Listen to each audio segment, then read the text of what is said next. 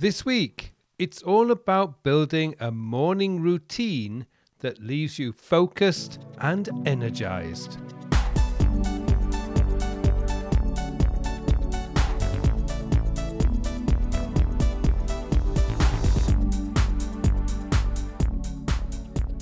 Hello and welcome to episode 259 of my Working With podcast, a podcast to answer all your questions about productivity, time management, self-development and goal planning. My name is Carl Pullein and I'm your host for this show. Now, something I have noticed about productive and successful people is they all have a morning routine that helps them to focus and energize themselves for the day ahead. Whether these people are sports stars, business executives, or a stay-at-home parent, each day begins the same way, with time spent on themselves. And that is the key to an empowering morning routine. It's the time spent working on yourself in a way that leaves you feeling focused and ready for the day ahead. This week's question is all about morning routines, what to include, and more importantly, how to be consistent with them. So, with that said, let me hand you over to the mystery podcast voice for this week's question. This week's question comes from Jules. Jules asks, "Hi Carl, I like the idea of having a morning routine, but I've never been able to make anything stick. Do you have any tips or tricks for being consistent with things like morning routines?" Hi Jules, thank you for your question. The one thing I have learned about morning routines and end-of-day routines is to make them stick, you need to ensure that the activities you do are activities you enjoy doing. For many people, it would be nice to start the day with exercise, but if you live in a country where the weather is somewhat unpredictable, waking up and heading out for a walk in torrential rain is not necessarily the best start to the day.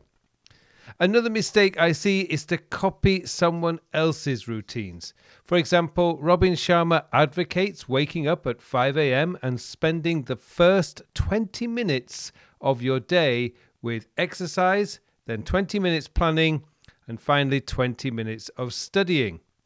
That works for Robin and indeed works for many others who follow the 5 a.m. club, as it is called. But for others, such as myself, waking up at 5 a.m. is impractical as I often work late and need 7 hours sleep. Indra Nooyi, former CEO of PepsiCo, wakes up at 4 a.m. to read books and her email. For me, if I were to wake up at 4 a.m. to read books, I'd find myself falling back to sleep very quickly. Other people's morning routines are not going to work for you. You need to find your own way. But the question is, how do you do that? Well, the first step is to decide how much time you want to spend on your morning routines. Too much time, for instance, will either mean you have to wake up too early or delay the start of your day, leaving you with too much pressure to get things done. The ideal amount of time is no more than 60 minutes. 60 minutes is enough time to do most things and means you're not going to interfere significantly with your sleep. For the record, my morning routine takes around 45 minutes. The next step is to decide what you want to do in your morning routines. Now, the thing here is whatever you do, it must be something you really enjoy doing. You're not going to be consistent with these if you do not wake up and look forward to starting your routine. So, what would you enjoy doing in the morning? Some things you may want to consider are meditation, some light exercise, writing a journal, reading, going for a morning walk, preferably with a dog. That'll put a smile on your face. Or taking an ice bath. Not really my cup of tea. Choose activities that leave you feeling happy and energized.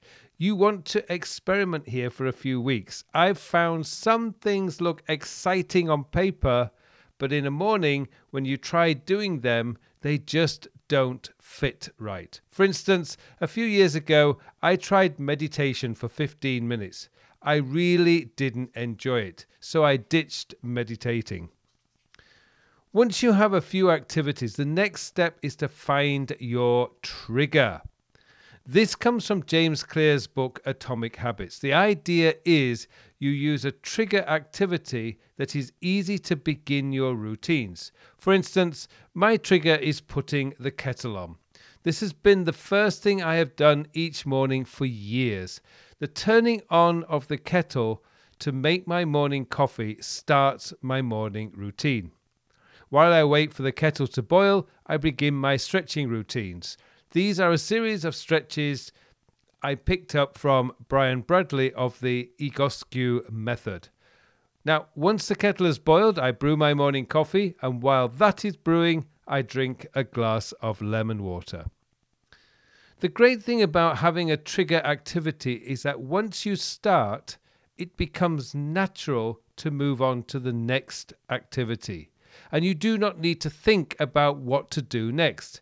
This is again something from James Clear's Atomic Habits, and it's called habit stacking. The trigger begins the stack. Now on to timing. Once you know what activities you want to do in your morning routine, the question is, how long do you need? Now, as I mentioned earlier, anything up to 60 minutes is great. My workday usually begins at 8 a.m. and I need 45 minutes for my morning routines. This means I wake up at 7 a.m. This gives me plenty of time to complete my morning routines and leaves me around 15 minutes to prepare for my first work activity, whether that is a coaching call or writing a blog post. Now, if I need to wake up earlier, which sometimes does happen, for example, let's say I have a call at 7 a.m., then my wake-up time is 6 a.m.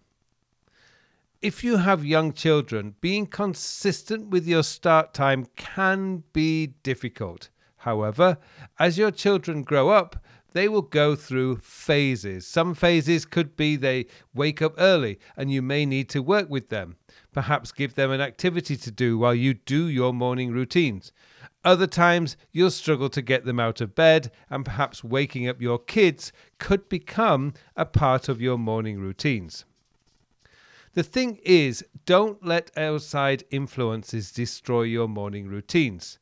My recent holiday travels meant I wasn't able to complete my morning routines consistently, and that was okay.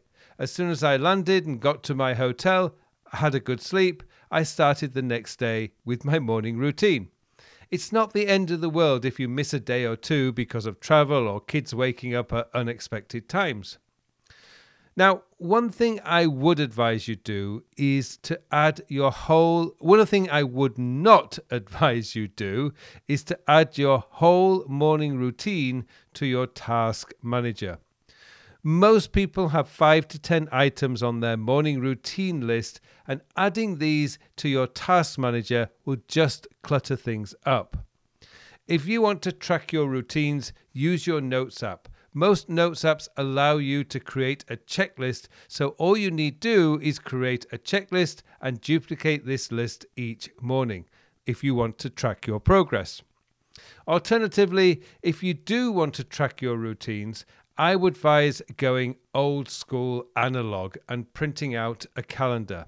Stick that on your refrigerator or the door of your bedroom and crossing off the days you complete your morning routines. There's something about seeing your progress across the month on paper that encourages you to keep going.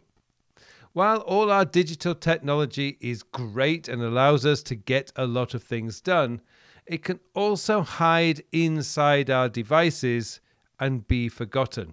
Having a piece of paper stuck on your door cannot be hidden. You see it every time you go to bed and every time you wake up. It's there to remind you of your commitment. One thing I would recommend you do as a way to close your morning routines is to end them by reviewing what your objectives for the day are. This helps you by focusing you on the results you want from the day instead, for instance, if you have a proposal to finish, make that an objective. You may also decide that getting out and doing some form of exercise is important that day. These can then form your objectives for the day, and when you review these, you can decide when you will do them. It's reviewing my objectives for the day that has been a revelation for me. This has been the single most important thing that has helped me focus. All I am looking at are the two most important things I have decided on doing that day. Before I end my morning routines, I decide when I'm going to do them, and that's it. I'm ready for the day ahead. So, Jules, to help you stick to your morning routines, keep things simple. Make sure you only allow things you love doing onto your morning routines list. And most importantly of all, find your trigger. The one thing you do each morning without fail. I should have mentioned that brushing your teeth is one of the best triggers because it's something you do each morning. Well, thank you for your question, Jules, and thank you to you too for listening. It just remains for me now to wish you all a very, very productive week.